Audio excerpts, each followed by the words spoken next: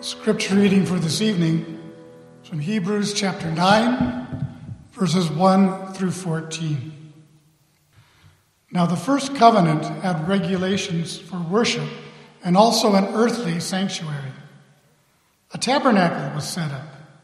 In its first room were the lampstand, the table, and the consecrated bread. This was called the holy place. Behind the second curtain was a room called the most holy place, which had the golden altar of incense and the gold-covered Ark of the Covenant. This ark contained the gold jar of manna, Aaron's staff that had budded, and the stone tablets of the covenant. Above the ark were the cherubim of the glory, overshadowing the atonement cover. But we cannot discuss these things in detail now. When everything had been arranged like this, the priests entered regularly into the outer room to carry on their ministry. But only the high priest entered the inner room, and that only once a year, and never without blood, which he offered for himself and for the sins the people had committed in ignorance. The Holy Spirit was showing by this that the way into the most holy place had not yet been disclosed as long as the first tabernacle was still standing.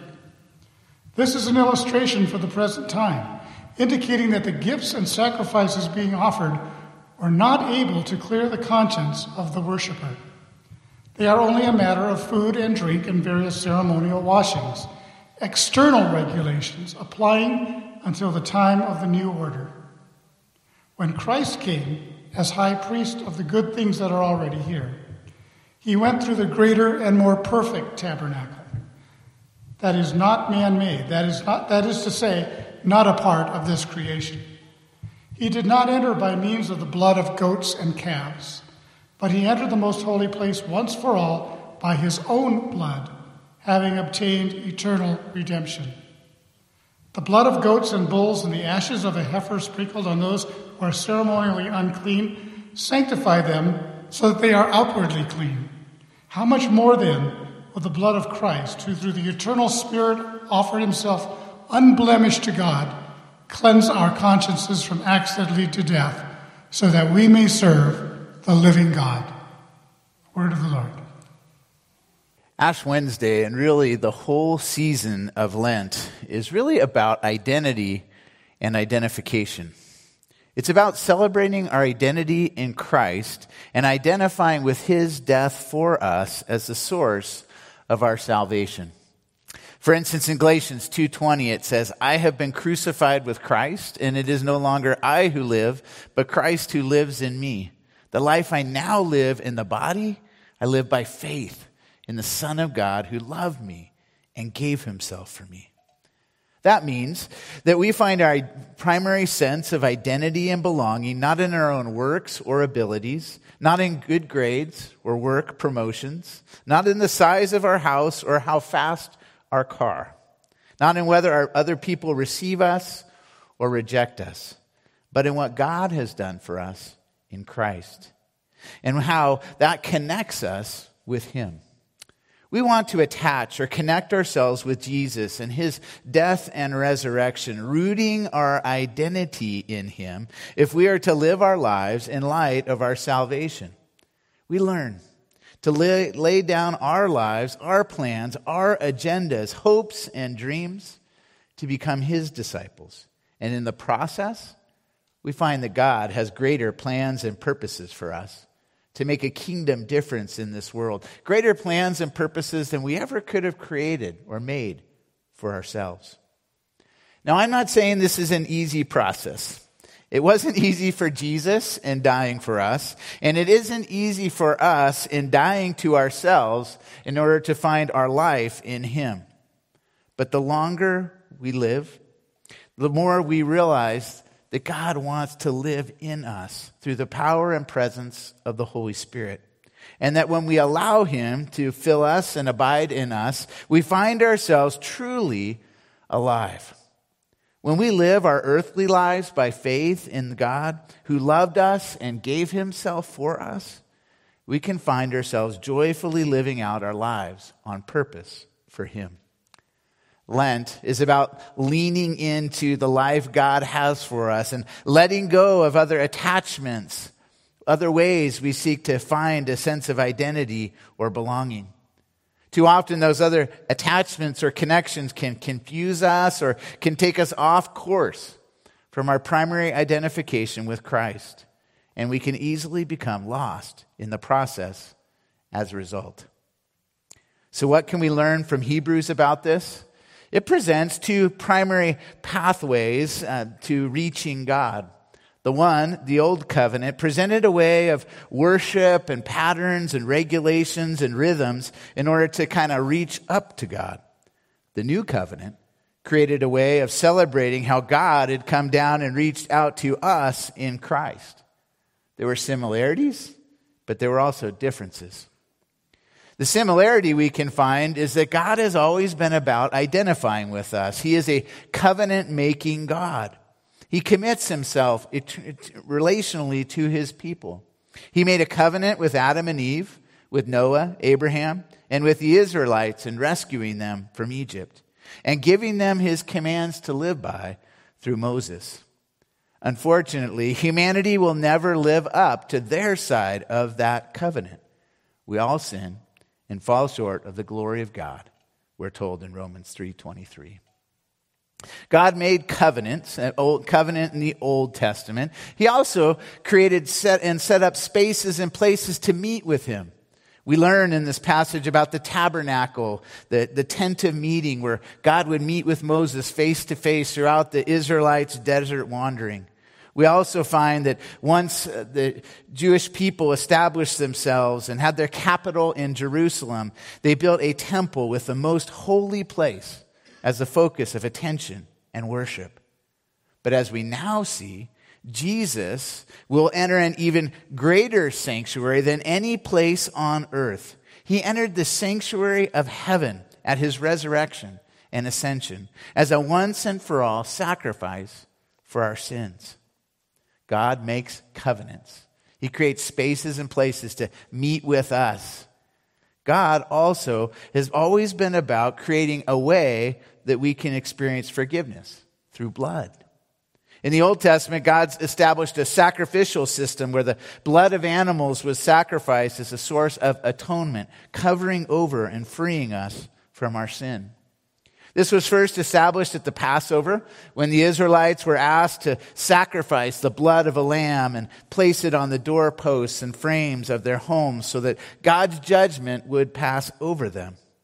The sacrificial system continued in both the tabernacle and the temple that follows as a means of experiencing the forgiveness of sins. God continually gives a way to find forgiveness. But he doesn't want that ultimately to be through repeated acts of sacrifice. And so he sent his son as a once and for all sacrifice for us. God makes covenants. He creates spaces and places to meet with us. He shed blood in order to forgive us. And he ultimately provides places and spaces for offerings. In both covenants, there are sacrifices for sin offered to God. Unfortunately, in the Old Covenant, these were external acts or sacrifices.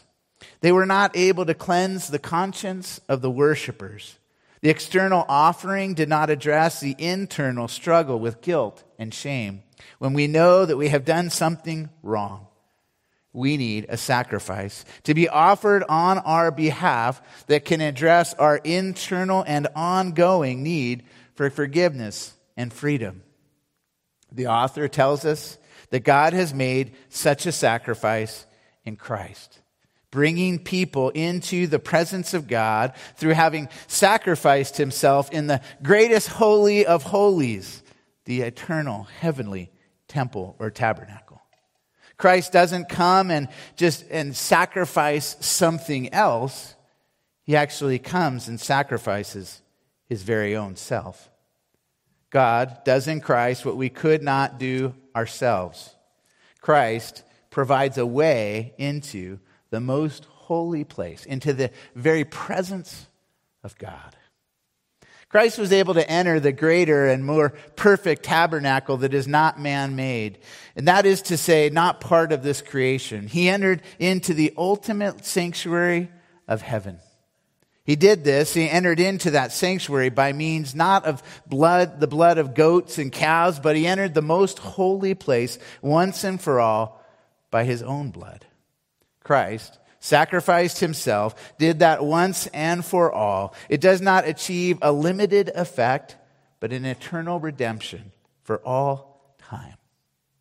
The good news of Jesus' high priestly ministry, his offering to God, was that it was placed on the altar of heaven once and for all. Not only his life, but astonishingly our life.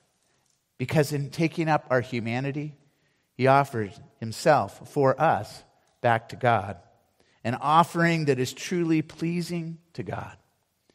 Jesus gathered up our need for and hunger for approval, and he lived a life truly pleasing to God.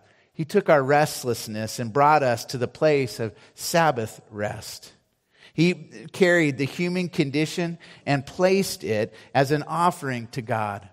Not the ravaged, broken humanity of our own lives, but a humanity that is healed by his own faithfulness. Humanity as God intended at creation, free, joyful, and one with itself, others, and God.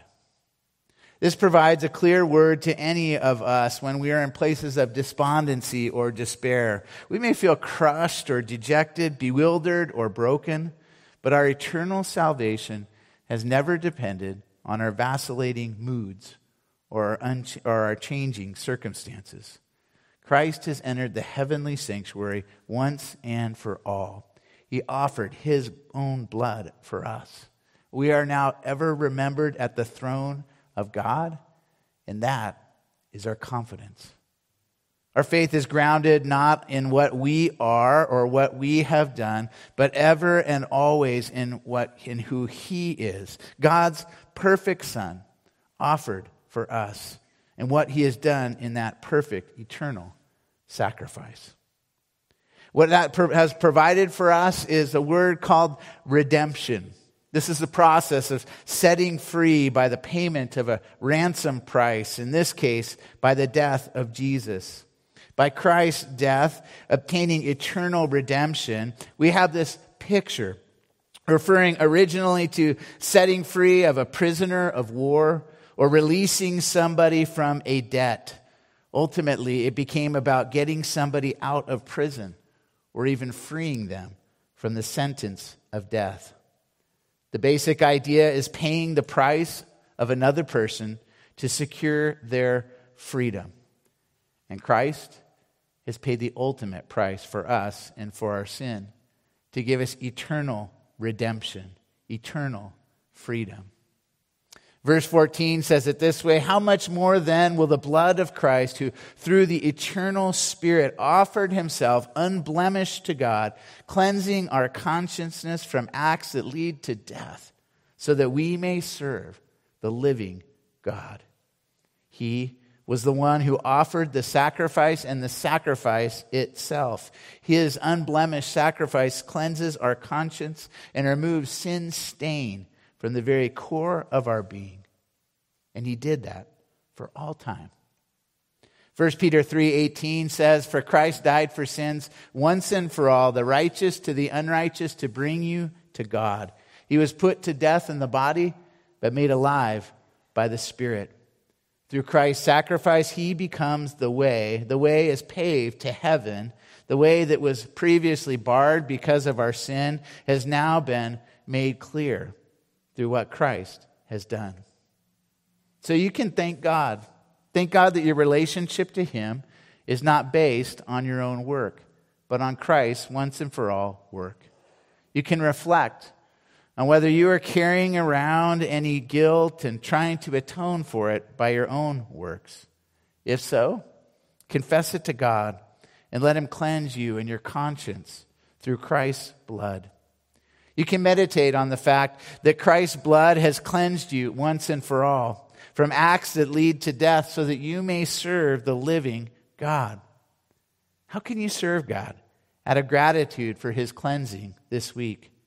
How can your life be an offering of thanksgiving to God for cleansing you and setting you free from sin? Is it settled in your mind that you are forgiven? Or are you living with a nagging sense of guilt or shame that you continue to ruminate on in your mind? If so, meditate on the forgiveness brought about by Christ's death and receive it tonight. Let the imposition of ashes be a sign and seal of your identification with him, of your living your life then for him. Thank God for illustrating Jesus' heavenly work with the earthly tabernacle system. Thank him even more that Jesus has ushered in the new order, the new covenant, in which your consciousness can be cleaned and cleared of guilt if you accept the forgiveness offered to you. 2 Corinthians 5:17 says it this way, "Therefore, if anyone is in Christ, he is a new creation. The old has gone, the new has come." So may tonight be a celebration of the new life we have in Christ, and so may the season of Lent be a leaning into that new and better life that Christ has offered you through his once and for all sacrifice for your sins. Amen. Tonight we have an opportunity to respond to the invitation of the gospel and to identify ourselves with Christ. As we prepare to do so, I do want to tell a brief story. Last week I was traveling to Orlando, Florida, and as some of you know, I arrived in Orlando and my bags were totally lost. The airline had sent them to Denver where my connecting flight was, and my bag had stayed there. It was a whole nother 24 to 36 hours before I got my clothes or any of my stuff with me in Orlando. In the meantime, what I was planning to do was go see a college basketball game. My favorite team, the University of Virginia, was playing a game against the University of Miami. And in my bag was all my gear. I mean, I was going to be blinged out with Virginia. Hats, shirts, the whole 9 yards. As a result of my bag getting stuck in Denver, I didn't have any of that. I sat down at the basketball game in plain clothes that I had been wearing for about 36 hours. And pretty soon, University of Miami fans were asking me about the game and how I was excited to, see the game. And pretty soon, as Virginia started doing well, they realized I wasn't rooting for Miami. I was rooting for Virginia. But there wasn't anything externally that showed them that. It was only as I started cheering and getting excited when my team was doing well. Conversely, as followers of Jesus, we want to wear our colors, so to speak, reflect our identification with him. When you have the ashes imposed upon you, placed on your forehead in the sign of a cross, it's that sign and seal that I'm with Jesus. I'm rooting for him. I'm celebrating him. I'm living my life for him. I am with him. So as we enter into this time of response, Pastor Greg and I will be up front and we'll place the ashes on your forehead and identify the fact that we all came from dust and ultimately will return to dust. But in and through Christ, we will ultimately know new life. The station over here is a Lectio Divina station, a divine reading. And there you'll find prompts to read one passage of Scripture, Luke 9:23. If anyone would come after me, may he deny himself and take up his cross and follow me. And we'll invite you to read that Scripture 4 times in a meditative way, allowing it to sink into your mind and your heart. That is the station to really consider what God is calling you to leave behind or let go of for Lent, where God is calling you to deny yourself. But one misnomer of Lent is that it's just about what we're not going to do. And many think, oh man, what a boring tradition. It's just about not eating sugar or not doing this or not doing that. And that may be part of it. But in Christianity, different from many other religions, we're not just here to empty ourselves. We're here to empty ourselves so that Christ can fill us, sustain us, and feed us. So the station back here is about bread for the journey. How does God want to fill you and sustain you for the journey ahead during Lent? I may encourage you to do the imposition of ashes, the Lectio Divina, and then head over to that station. That would be the natural flow. But if the crowd is such that you want to do one of the other stations first, you are welcome to do so. As we enter into this time of response, let me lead us in prayer. God, we thank you for your gracious gift, your gift of life, your gift of Christ's sacrifice. I'm mindful of Matthew 11:29-30, where it says, "Come to me, all you who are weary and heavy laden, and I will give you rest. Take my yoke upon you and learn from me, for I am gentle and humble in heart, and you will find rest for your souls. For my yoke is easy and my burden is light." God, we come before you tonight needing rest for our souls, needing the life that only you can give. So may we receive that through your presence, and may we celebrate that through identifying ourselves with you, by letting go of what we need to let go of, and by allowing you to fill us and sustain us with your goodness. Lord God, we pray that you would receive us as we respond back to you in these various ways.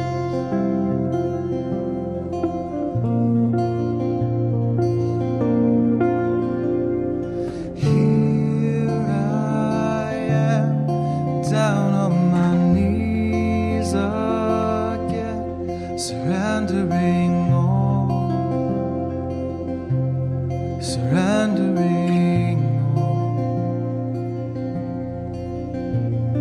If I'm me, Lord, as you draw me, I'm desperate for you. Desperate for you, I surrender.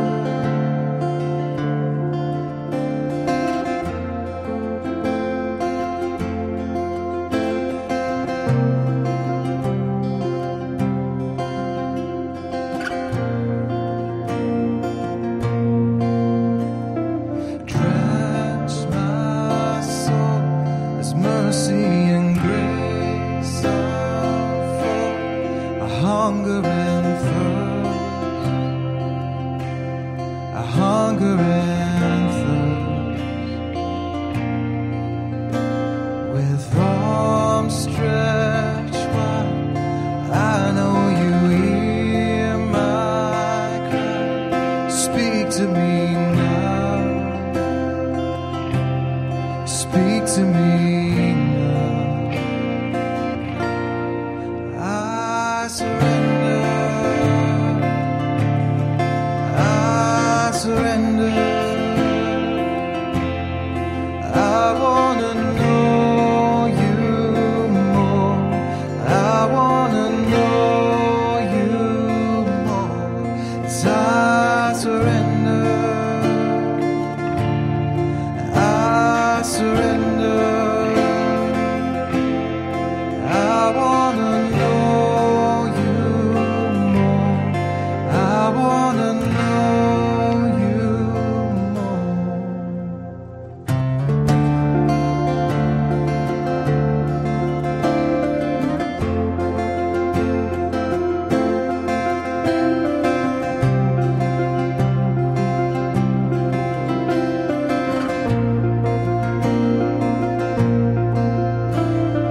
Drench my soul as mercy and grace unfold. I hunger and thirst, I hunger and thirst. With arms stretched wide, I know you hear my cry. Speak to me now, speak to me now. I surrender, I surrender. I want to know you more, I want to know you surrender. I surrender. I wanna know you more. I wanna know you more.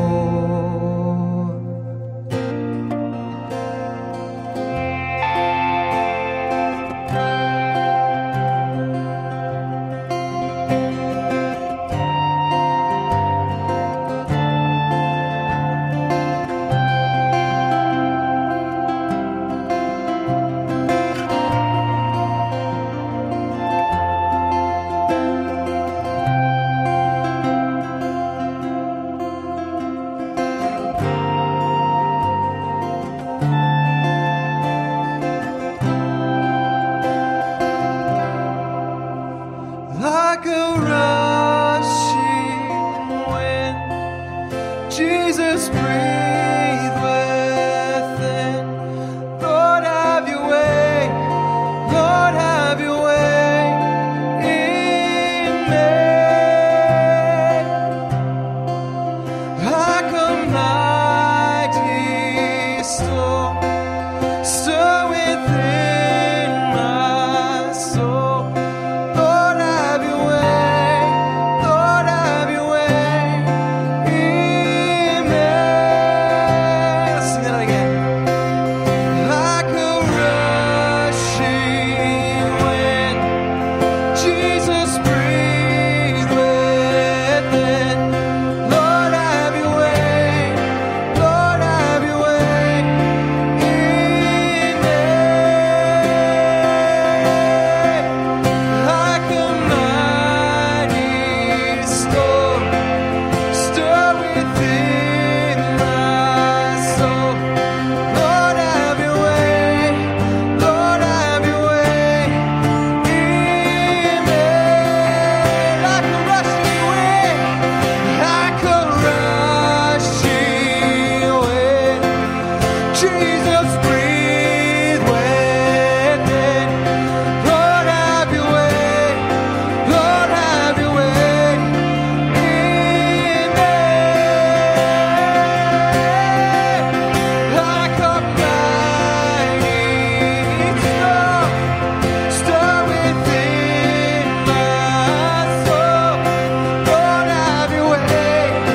Lord, have your way in me. Lord, have your way. Lord, have your way in me.